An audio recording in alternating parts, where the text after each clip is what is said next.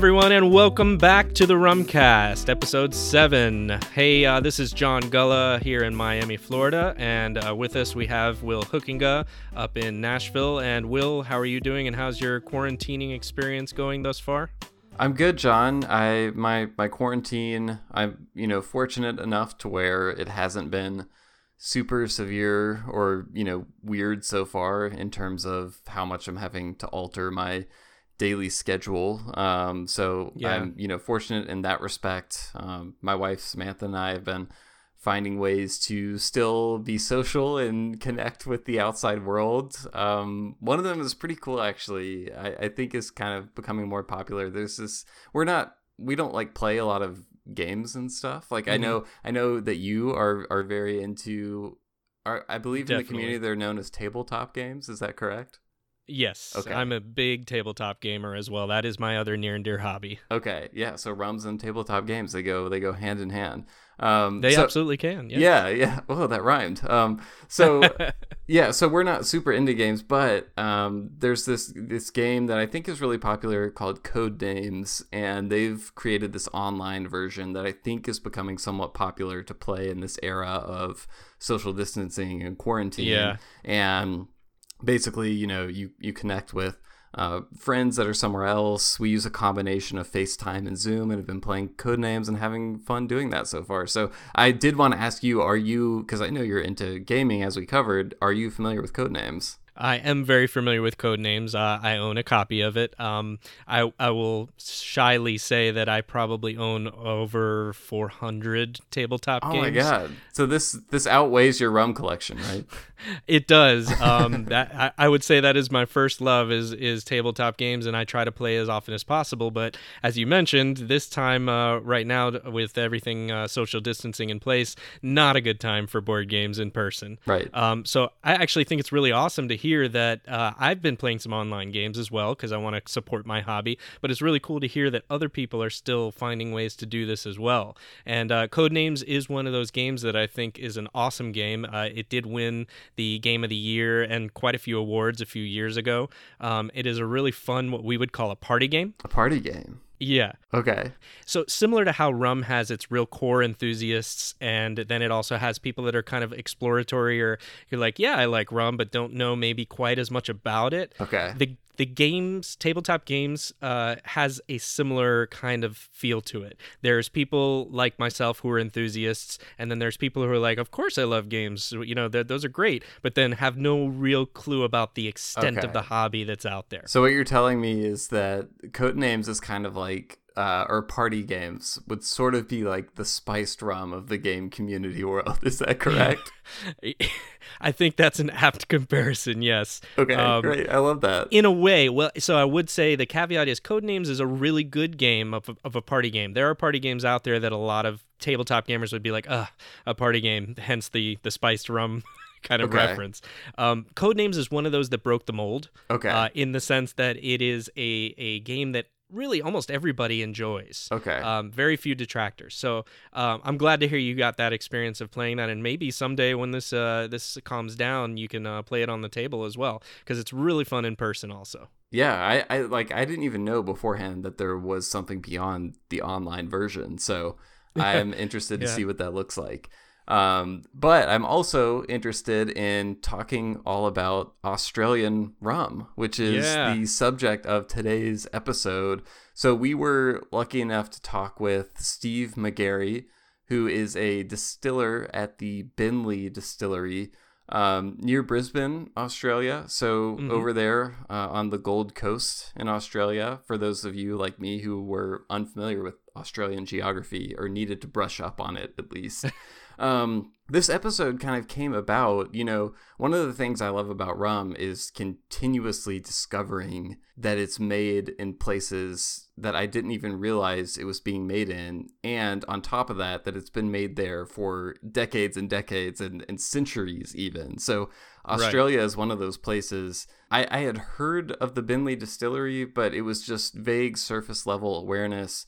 Steve got in touch with us. He was a fan of the podcast and sort of opened our eyes to this whole history of this category of Australian rum that both you and I think, had very little awareness of. And so we were like, man, we need to get Steve on the podcast. We need to find out all about not only what Beenleigh Distillery is doing, because it turns out they are doing and have done, for a long time, some really interesting stuff, but we need to find out about the whole category of Australian rum, and let's find out what we've been ignorant of all this time, and let's dig into this history. So it was a really fun conversation. Yeah, I think we knew that there's Australian rum being made and being produced, but it really had no idea the long history that exists behind it. Yeah. And that is fascinating. And I guess, this is also speaks to a little bit of us being Americans and kind of being centralized in this right. kind of area over here. For sure. Typical American ignorance. Exactly. It's a factor. But we were recognizing it. And yes. we're doing something about it, which is we were able to have this really cool conversation with Steve about the history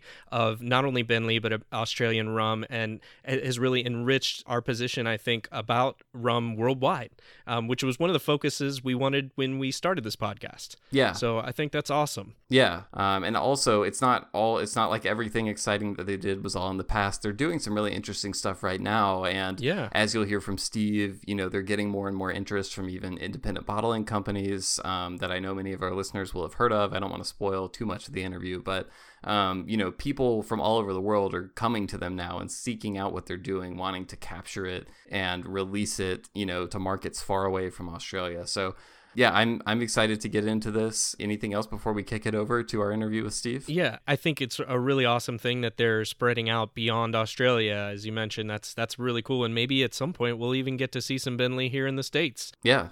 I would be all for it. Yeah. So I think let's get to the interview and let the people hear what we were discussing. All right, let's do it.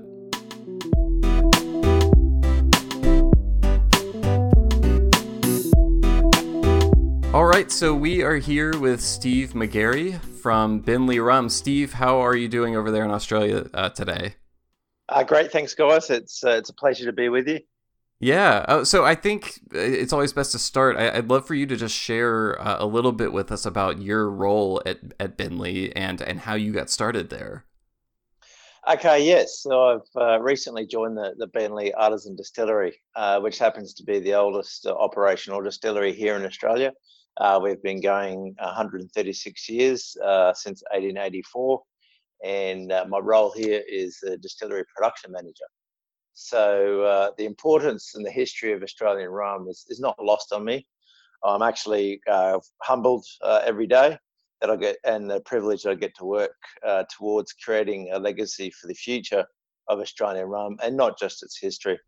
To keep it brief, a decade ago, I was undertaking a research PhD on biorefineries. Oh, wow. To create renewable fuels. And so part of that process was extracting ethyl esters, actually from algae. Oh, okay. For fuel sources, but also for high value products like omega-3s, your omega-6s, and those kind of products. So from that focus, I was actually headhunted by a US biofuel startup company, and they were expanding into a pilot project out here in Australia, where we were looking at both ethanol fermentation and distillation for fuels, but also extracting the oil from the algae for biodiesel and higher value products. Wow. So from that, then I saw the commercial realities, the successes and failures. And along that journey, I started to pick up on the craft distilling boom over in North America and the UK. Right.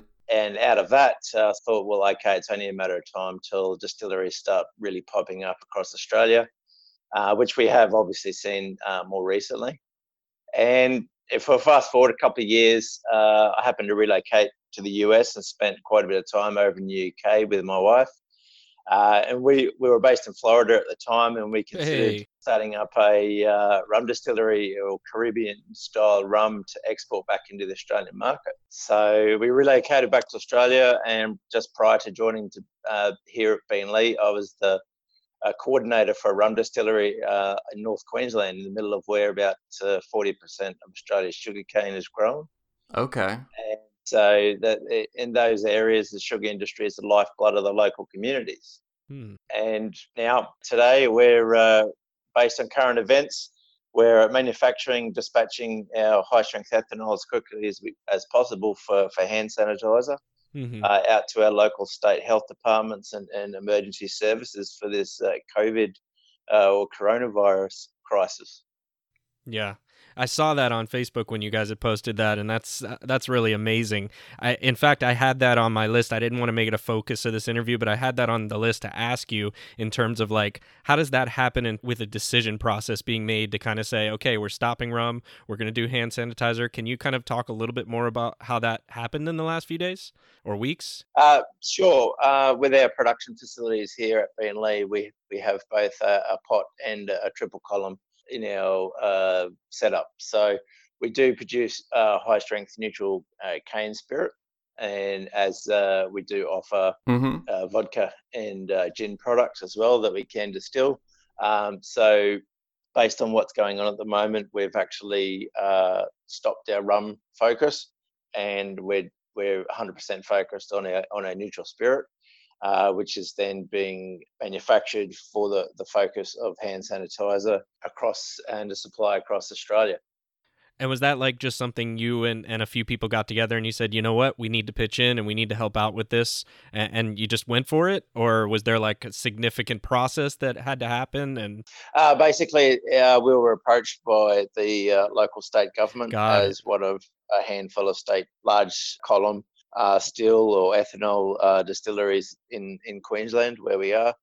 And with our owners of the company and collaborating with the state government Hmm. to look at manufacturing this hand sanitizer as quickly as we can and getting it out to particularly to government departments, hospitals, also police, emergency services. Yeah. Fascinating. Yeah, it's been pretty amazing to see. We've seen similar over here in the States. Lots of craft distilleries jumping in and Right. manufacturing that high proof alcohol, to be used in sanitizer for various hospital organizations, government organizations, you name it. So it's inspiring to see you guys all the way over there on the other side of the world jumping in, to try to help out, fight the same thing. Yeah. On behalf of a lot of people, we just want to say thank you, and to all the distilleries that have done that. So Yeah, thank you. thank you so much. Absolutely. Yeah, thanks for that, and we're simply doing, and I think we all recognise we're all doing everything we absolutely can. And yes, I've seen the same thing on this side, looking over at what the US and UK distilleries are doing. But I absolutely will back up that basically the Australian distilling industry is 100% behind doing this as well. Again, as quickly as we can, getting out to as many people as we can. Awesome. Well, Steve, I want to return to something you mentioned. You brought up kind of Australia's long history with rum, and one of the things that I felt a little sheepish about, I guess, going into this interview was how much of it I was completely unaware of. It was one of the reasons I was excited to talk to you. Was I feel behind in catching up on everything that's been happening in Australia and rum, like you said, going all the way back to the 19th century. So I know many of our listeners are kind of in the same boat, and I'd love, first of all, you alluded to it a little bit, but how far back does rum in Australia go? And can you give us a little insight into what the industry has looked like there historically, just for context? Sure. Very few people realise or understand there's actually 150 years of rum history in Australia back to the 1860s. Wow. And with that, when you really look into what was happening back in the late 1800s, there was amazing volume output from some of these distilleries. Now, if I wind it back further, in the early days when Sydney was first settled, there was rum coming out of their British colony in India, Bengal rum. And at that time, it was prized in the colony. But again, even more so was the Jamaican rum, considering the tyranny of distance from bringing it over from the Caribbean. Mm-hmm. We get to 1808, and then we have in Australia the infamous Rum Rebellion, and which was largely a political arm wrestle at the time, and actually involved Captain Bligh, which is the one and the same in the Mutiny of the Bounty, and we see a couple of rums out there today with his name on them. Okay. I guess during these early days in our Sydney colony at the time, the rum was esteemed, and it was basically used as a bartering currency. So much so that the importers at the time They were importing the rum from India, but they almost faced bankruptcy because very few people at the time actually had a currency or money to pay their bills. They were actually trying to trade the rum back to the importer themselves. Wow. So moving on from there, 1823 was the first commercial distillery in Australia, but it was using imported milled sugar Okay. to be able to manufacture the alcohol. However, the sugarcane was first brought out in the first fleet settlement back in 1788, but around the Sydney area, it was too cold to temperate climate to grow the sugarcane. So then we start getting forward into the 1850s and further up the Australian coastline, more tropical climates, and around the Brisbane area, which is where Beenleigh is actually located. So in the 1850s, 1860s, we really start to see the sugarcane industry here start to expand. And then with that, then you've got sugar mills popping up or proliferating along the coast with the sugar plantations at the same time. And so, unsurprisingly, I'm guessing around this same time, you start to see more rum, right? Yes. So then we start to get into the 1870s, 1880s, and actually with the early rum distilleries here that started really producing volume and even exporting it back into the UK, into London, and even to Paris. So wow. When in the 1880s, 1890s, we start to see the world fairs, the intercolonial exhibitions over in Paris, over in London, and we see Australian rum starting to be awarded trophies and gold medal honours. Wow.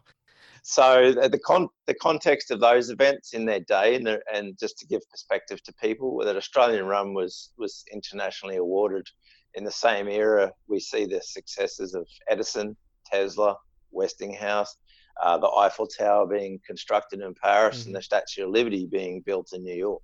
Wow. In good company. Yeah. And Beenleigh Distillery also, they were started in roughly the 1880s, is that correct? Yes, this particular site we're on did begin as a sugar milk plantation, and then the distillery started in 1884. And is it also true that the pot still that you all were working with, that was purchased from a guy who had been like making rum illegally on a boat called the Walrus, and that went up and down the Albert River? Is that also true? Yes. So with the Walrus, it was a boat that was built in early 1860s, and we know and we have record here at the distillery between 1869 and 1872. It was operating and licensed as a floating sugar mill that would go up and down the rivers and pull up next to the plantations and take their sugar cane, create the process it for the sugar, but also have molasses as a byproduct. So they decided to, and they got licensed to put the wooden vat still on the boat itself, and was a floating distillery. That seems like a unique type of license you would need for that. Yes, and I think at that time it only lasted a few years with the authorities before they started to realise of what the amount of rum or spirit that was being. There may have been some tax evasion there. Yes, possibly. Right. Then, yes, so that was in the earlier days prior to the actual Beenleigh Distillery in 1884, and we do know further downstream the river here there is some older estates and sugar plantations and older rum distilleries that predate the Beenleigh site. Wow. And so Steve, I know you had just signed on with Beenleigh back in January, correct? Yes. Okay, and you had mentioned that the Beenleigh's history is not lost on you, and obviously you know quite a bit about that and about Australian history of rum. So I kind of wanted to ask if coming to a distillery that has such a long history itself, if you view that as a kind of a special challenge for you, or is that maybe perhaps more of a comfort to you? And, what are your first thoughts? You get the job, and now what are your thoughts?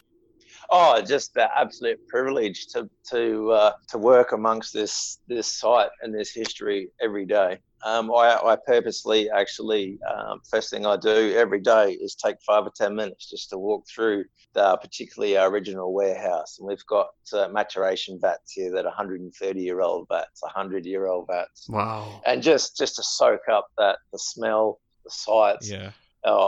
Just to take it on board and to send to me each and every day. It's fantastic. It sounds like rum meditation. I love it. I do try.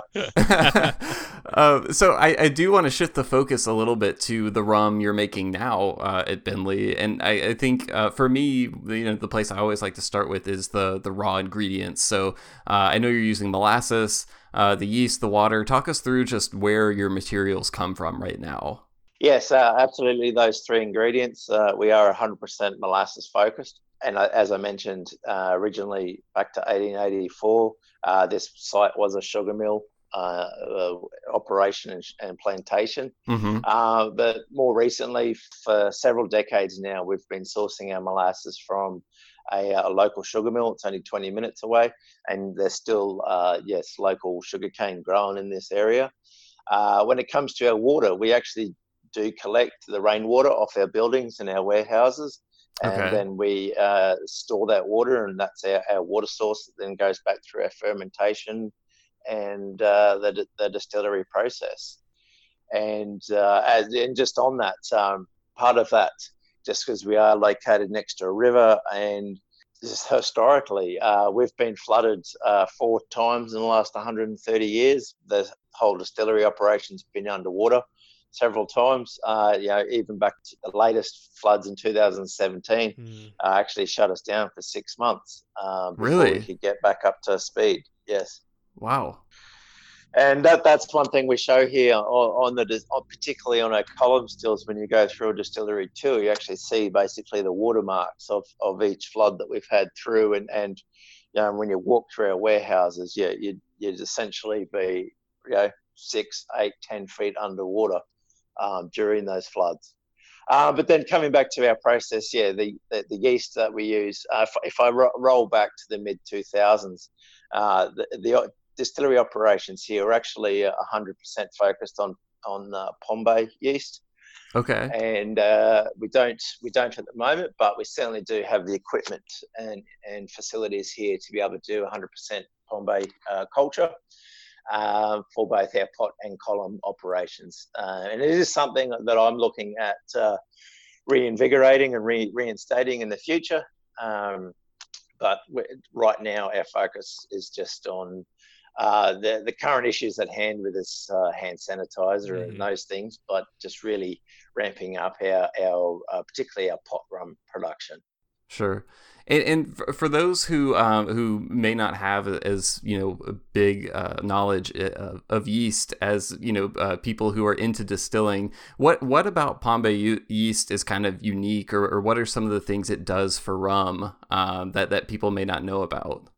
Oh, it's just basically the slower growing yeast. It does tend to longer fermentations, slower fermentations, and this is what we see over in the Caribbean and also in Cuba back in the early mid 1900s, and really trying to create a higher ester or funk or rum product. And so when we look at, for example, using Cerevisiae yeast, for example, our standard ester count in our rum, our pot rum, sits around 220 grams per litre as an ester count. But then if we go back to our Bombay yeast, use fermentation in our pot rums, we'd get up around 500 to 560 grams per litre as an ester count. So just for those rum geeks that like their funky rums, it is if you're out there and looking for Beenleigh product, there's an iconic Australian rum brand called Inner Circle, and as I say, back in the mid 2000s, that brand, which is what actually we do own that brand now, and we do make that Inner Circle brand portfolio. But in that, if you can source a bottle from the mid 2000s, it was 100% Bombay fermentation based distillate, so a higher ester count. Right, and is that all copper pot still, or is that using all the stills you have? Back in that time with the Bombay, it was what we do here is basically a single blended rum, where it is a wash column run first, then it goes through into our pot. Got it. So it is a blend. Okay. Yes. Okay, and kind of thinking about that in mind, and as I was kind of researching the product line myself as well, and learning about the operation, it occurred to me that you've got the copper pot still, but you've also got the two continuous column stills. I was thinking about Australia's long history back to England, and then that you're using 100% molasses as the basis for all your spirits, and so I was thinking kind of like, well, this is probably closer to a British style. Now, having you spoken just now about a lot about the funk and the high esters and Jamaican style, that has me thinking, well, maybe there's some commonality with Australia's style being Jamaican as well, which Jamaican and British are quite close as well. So I was going to ask then, with all those things in mind, how would you explain to somebody who's never had an Australian rum what the kind of profile is? Great question. It's a matter of looking into the history of the rum distilling here and rum brands available in Australia. Until the late 1970s, the Beenleigh rum product was actually all pot distilled. It was put through two separate vat stills, which we do still have on site here. They haven't been used since the 1970s. And then the Beenleigh profile transitioned to a column product. And then more recently, 2004 onwards, it transitioned again into a single blended rum of a wash column first, and then the pot distillation second. But then, if you look across at other brands like Bundaberg Rum, for example, they've always had a wash column and pot process, again single blended rum.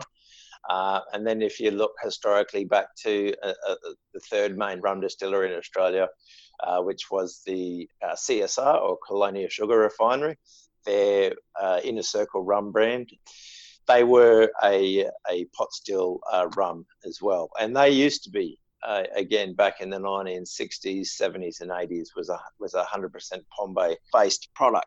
Now, putting all that together across what would be considered an Australian rum, to me, in my opinion, it actually comes down to the maturation process.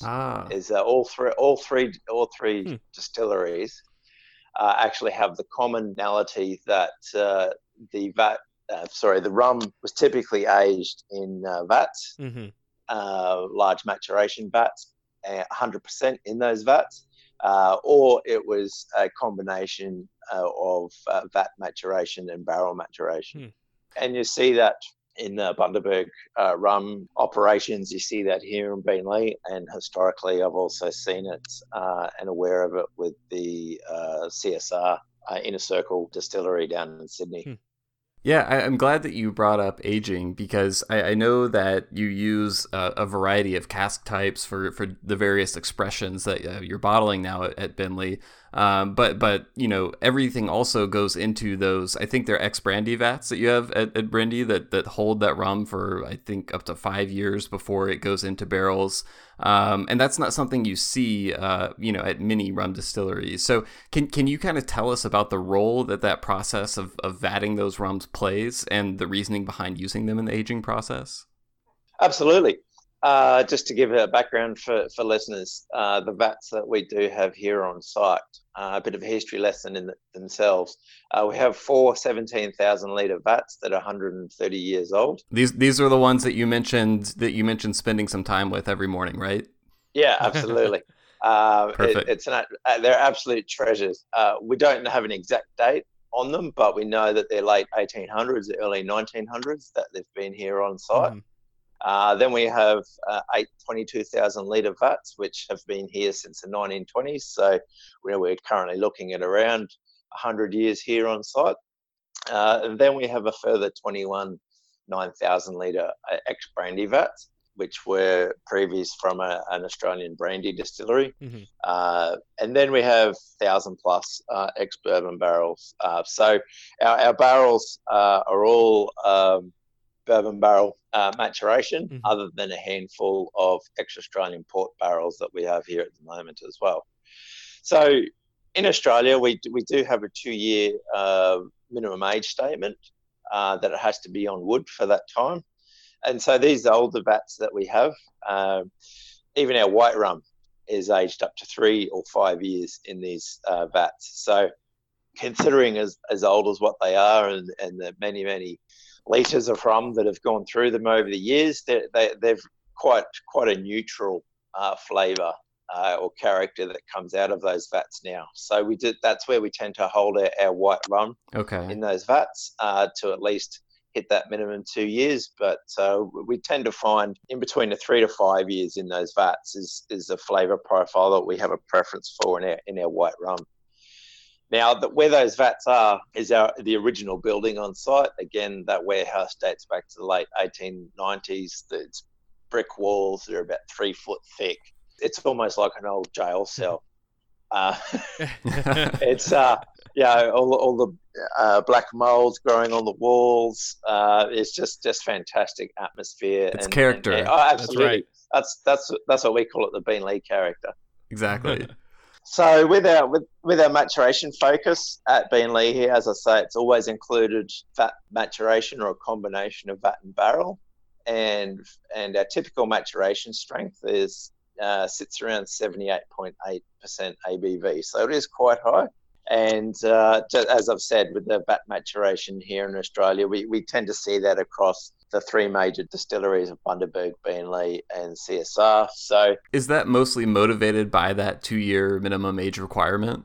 Yes. Like if we historically looked, across the last century, not just in the rum or spirits industries, and even looking at Australian whiskey, you look across into Australian wine industry, and this is one of the reasons why we have the brandy vats here, is that you look at logistically where Australia sits to the rest of the world, we're almost falling off the edge of the map. Right. And I mean, we're communicating across separate days right now. That's how far away we are. Yeah. It's Sunday here in the States, and I know it's very early Monday morning for you. So that definitely gives us an appreciation for the distance. That's it. I've got a beautiful sunrise out the window here at the moment while I'm talking to you guys, and taking that in while we're talking about the history of Australian rum.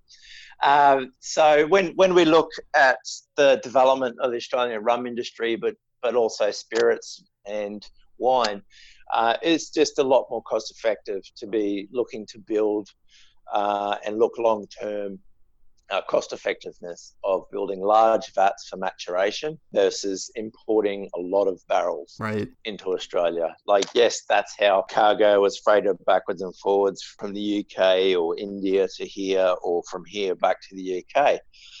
And but then just the scalability just wasn't there at the time.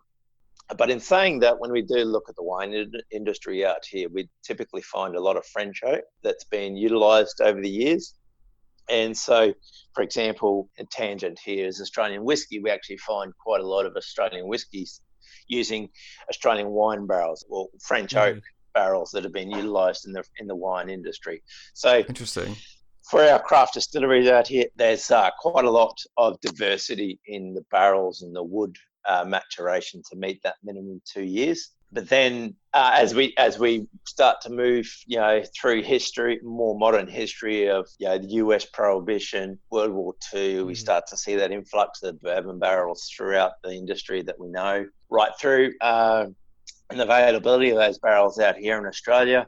But even in the 1970s here at Beenleigh, they used to use old beer barrels for the maturation. Wow. So that's just a bit of a snapshot of utilisation of the resources, I guess. And that's one of the reasons why there's been that preference historically for the vat maturation. But it does stem from the Royal Navy back in the docks in the UK, the Deptford Navy docks, and using the vat maturation there. Interesting. Yeah. And so it sounds, I'm trying to imagine sort of the differences one might pick up in a rum that's been through that vatting process versus one that's been barreled for the duration of its aging period. So it sounds like, it may take on some of the characteristics of wood, but it'll be dramatically less influenced by the wood than it would be if it were, in a 53-gallon ex-bourbon barrel, for example. Is that correct? Oh, absolutely. Like we do have some rum here that is 100% barrel aged from day one. And you absolutely do pick up the differences. The vats are certainly a lot more mellow. or a lighter flavour, but it's all a matter of how much those vats have been used previously and how old they are. Like I say, we've got some here, using the numbers of 100 years old, 130 years old. Well, they're very neutral in character. Based on, we do have a maturation proof, say here, of 78 odd ABV. So there's certainly not a lot of flavour left in those vats, and some of, as I say, then it's more about us with our 2-year minimum age on wood here. So yeah, and thinking about all the history that you just kind of went through and giving us that as a background, how does that translate to the current landscape of what Australian rum looks like or has looked like now? In other words, have you seen anything over the last few years that signaled any kind of interest or change relative to what's come before? Has there been any current trends or anything along those lines? Absolutely. As the world, as we know, is getting smaller and smaller through technology, we definitely, in the marketplace here, we're seeing a huge influx of international rums and brands in front of Australian consumers, or purchasing online or getting direct out of distilleries internationally. So in our marketplace here, with a 2-year on wood rule, that immediately restricts us, or has restricted us in the marketplace for a lot of unaged or products or agricultural style products that the rest of the world has available. And until recently, those products just haven't been available in Australia. So it's almost we don't know any different scenario. But then, and this is where the major brands in Australia have had their foothold for so long, and that's where I refer to Bundaberg, Beenleigh, and previously with the CSR rum.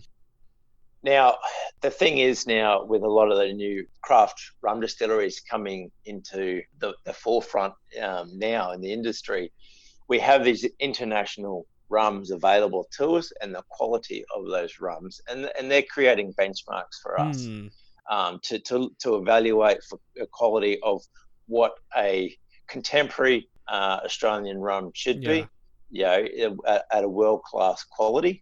That can compete in the international market. Now, we are very grateful and very positive with the quality of our rum, that it's well accepted in the European market. We're actually, we have several independent bottlers over in Europe that have released Beenleigh bottlings. And just to give a snapshot of and cover some of those off, we've got the Maison de Whiskey with their Transcontinental rum line. They just released the Beenleigh.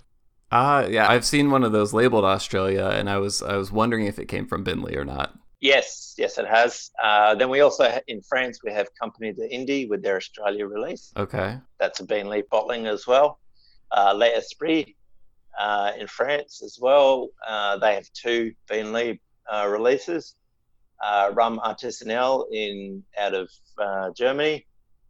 Cane Island out of Netherlands, and as of last week, we have a SBS, or single barrel collection, by the guys in Denmark. That's fantastic. So we certainly have a range of our bottlings available in Europe through these different brands, and we do supply into that market. So, and that's great feedback for us, that these guys do see the quality of Beenleigh and have got it on a world stage up against the other just world-class distilleries and brands in those bottling portfolios. I'm curious, when one of those independent bottlers approaches you, what does that process look like? What does the conversation look like? Do they come with you looking for specific things? That process is just so fascinating to me. I'm curious if you have any insight there. We do have bulk clients that we do sell our rum to in Europe. So there's that. But we also are in discussion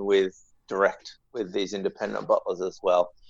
And we have had them on site here, and we run through our samples of our offering of our rum parcels or what we have available for that market. We allocate the liquid that we're willing to sell or able to sell to bulk customers. Right.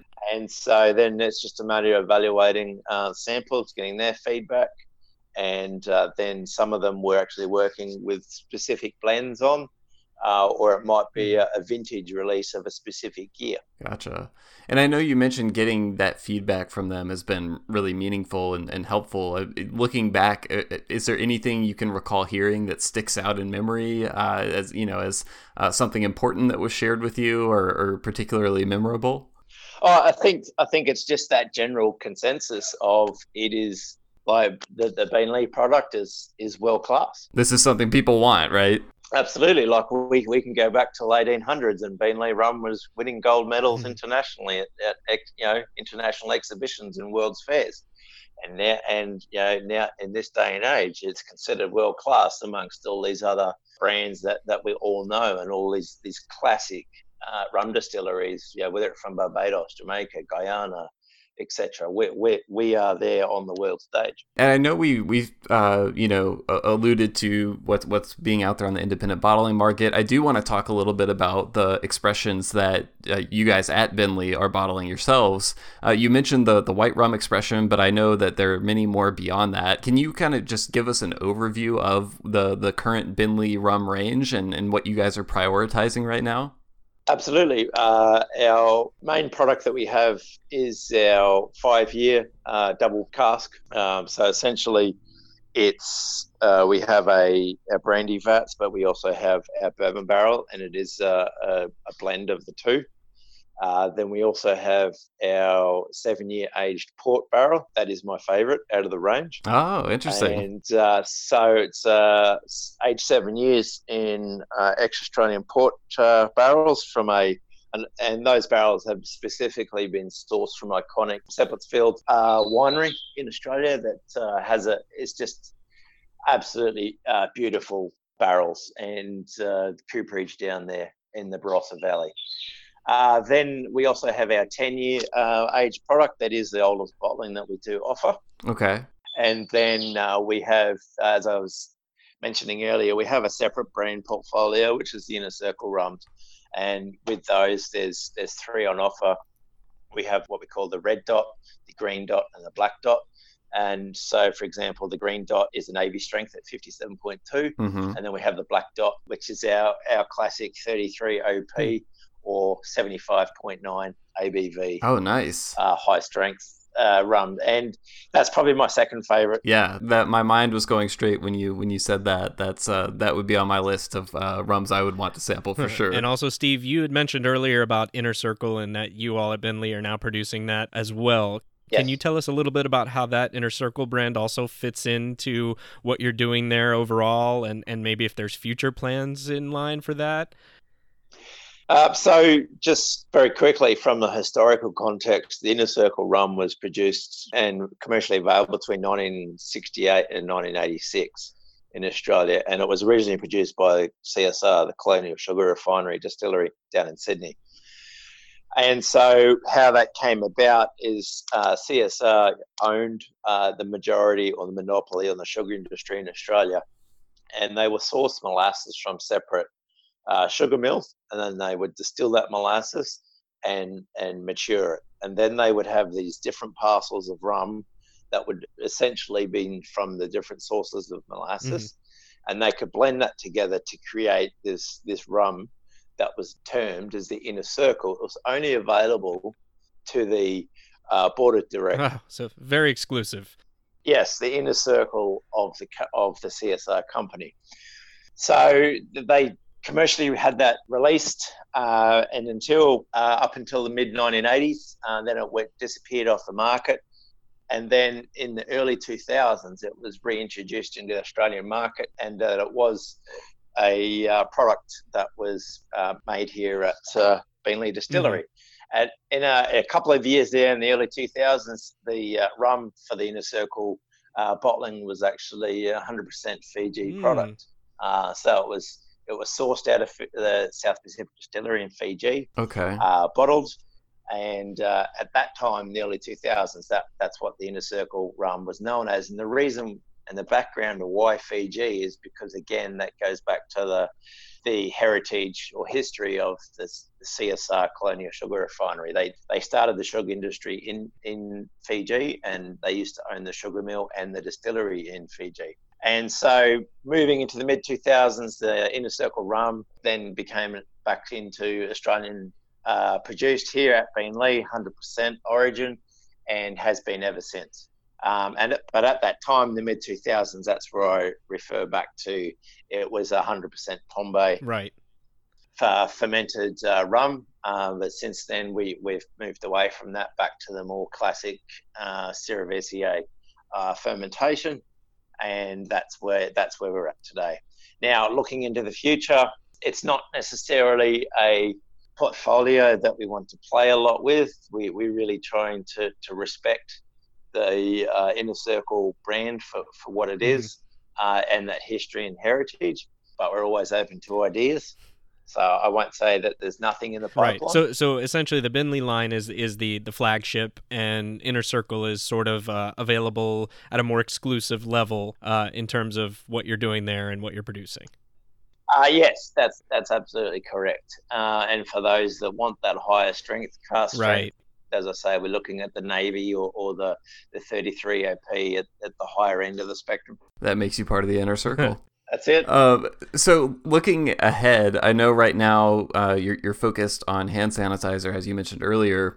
Once, hopefully things return to normal and you're able to get back to rum production, what does the near-term future look like for Beenleigh? Are there any experiments you guys are working on? Any new directions you're thinking of taking product-wise that you can share? I'm curious what, the short-term future outlook looks like for you. I can't reveal too much at this stage, but we, as I mentioned earlier, back in 2017, we were out of action for about 6 months with recovering from a flood that we had through the distillery. And at that time, we actually had a couple of ferments down, and we kept them, we maintained them over that 6-month period, and then put them through our distillery process afterwards. And we have barreled that rum and we've put it aside, and we are looking to release that as a anniversary edition from that 2017 flood. That's awesome. Now it does absolutely have its own character from that longer fermentation, right?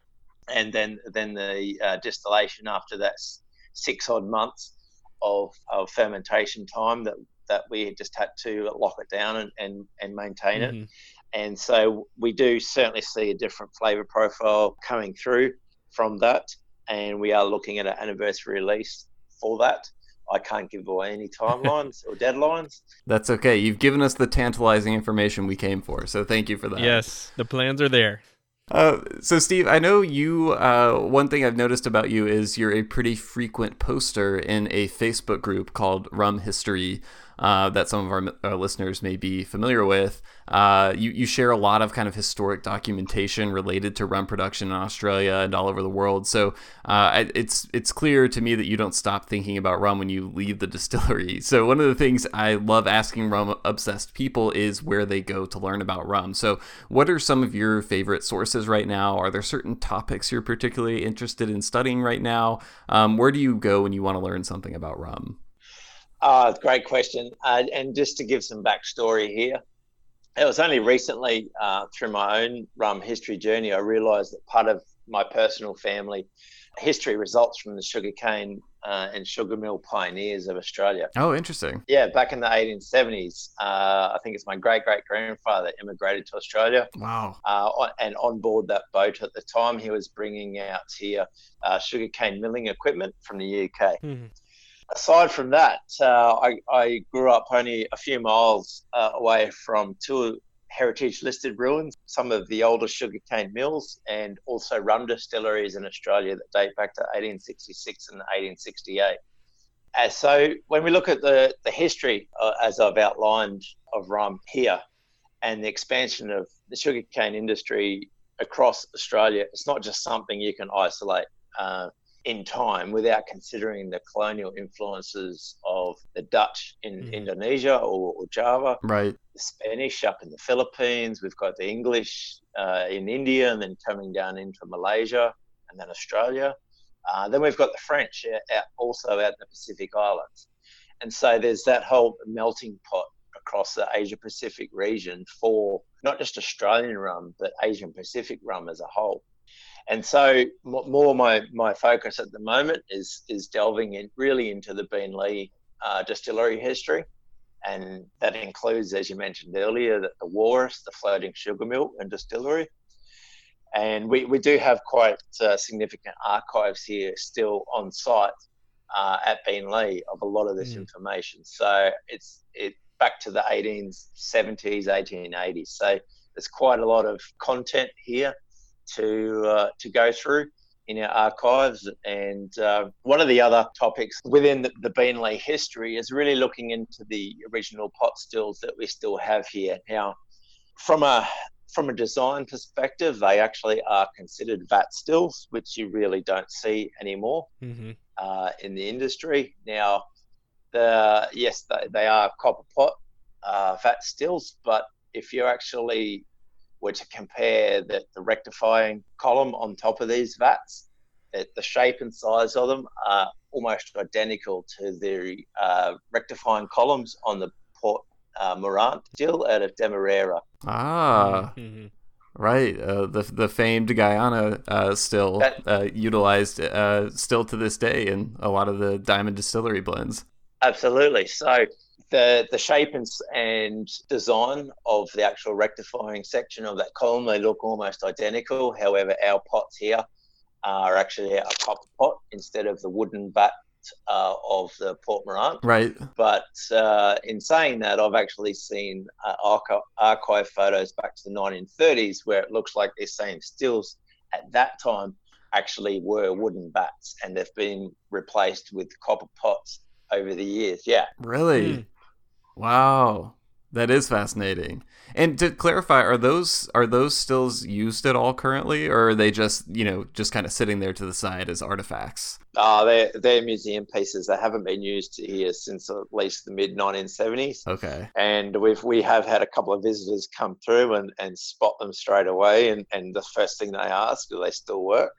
Are they still operational? Say no, sorry. Yeah, absolutely fascinating. Yeah. From a rum geek or distillery geek's perspective. And part of that history focus for me is not just the stills, but the actual distillers in the early 1900s here at Beenleigh actually had come across out of that British colony of Guyana and Demerara out here to Beenleigh, and they were the head distillers here in the early 1900s. So oh, wow. So the connections don't stop right there. Right.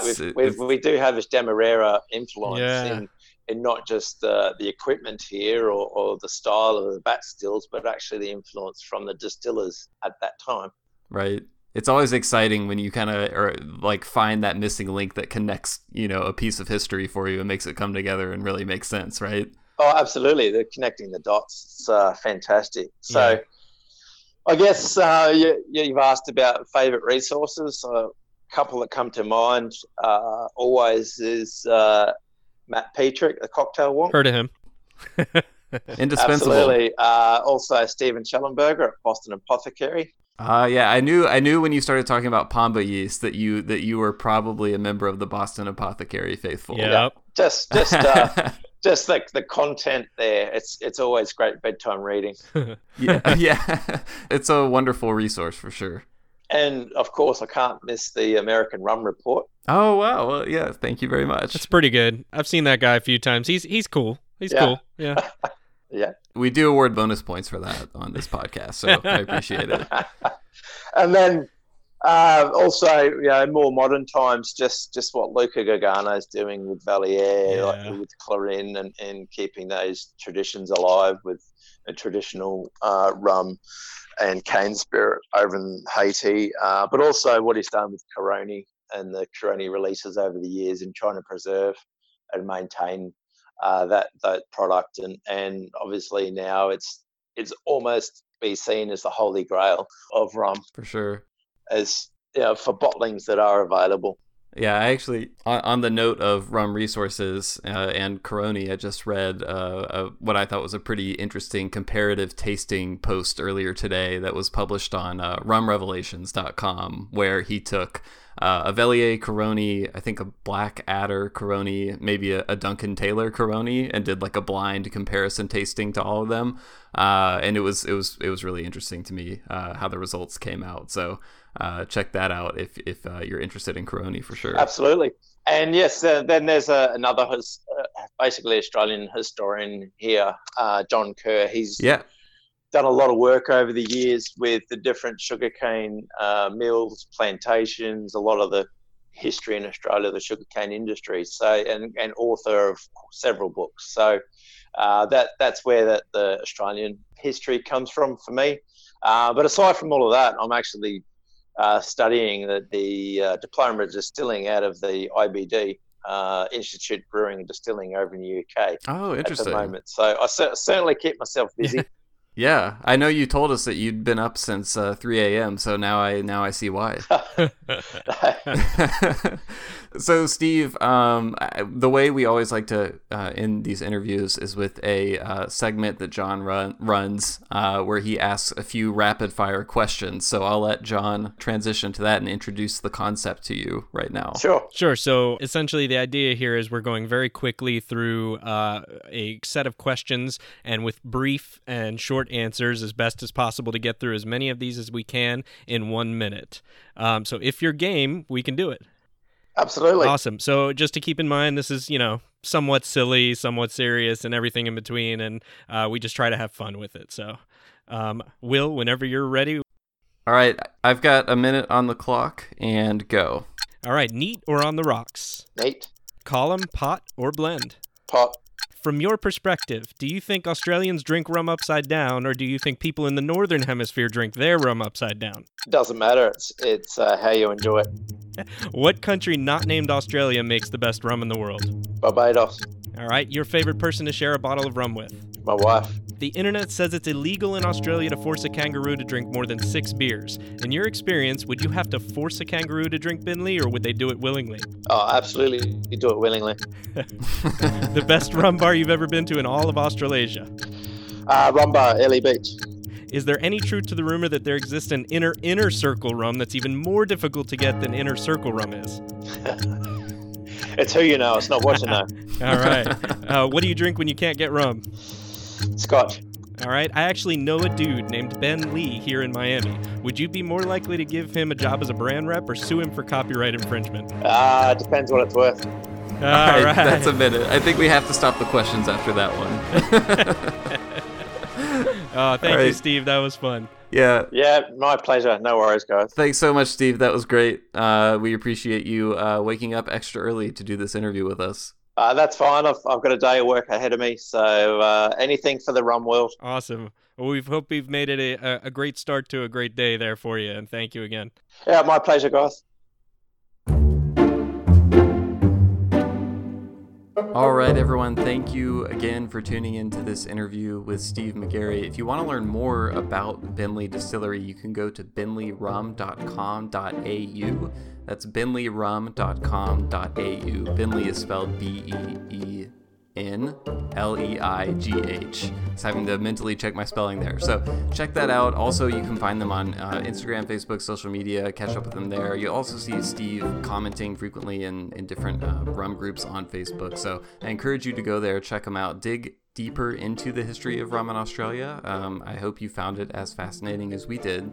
Yeah, and speaking of social media, as always, if you enjoyed this episode of the Rumcast, we would ask that you follow us on social media as well. We're on Instagram, Facebook, and we would love to hear from you about what you thought about this episode. And finally, but perhaps most importantly, we just want to leave everyone with the message of drinking rum responsibly. At this time when many of us are quarantined in our homes and have no real place to go and nowhere to be many of the days, and with a great home bar, that it can be enticing for us to drink quite a bit of rum while we're doing that. So we just want to contribute to the message of drinking rum responsibly and drinking in moderation. Thank you all again for listening to this episode of the Rumcast, and we will see you next time. Yep, we'll talk to you then.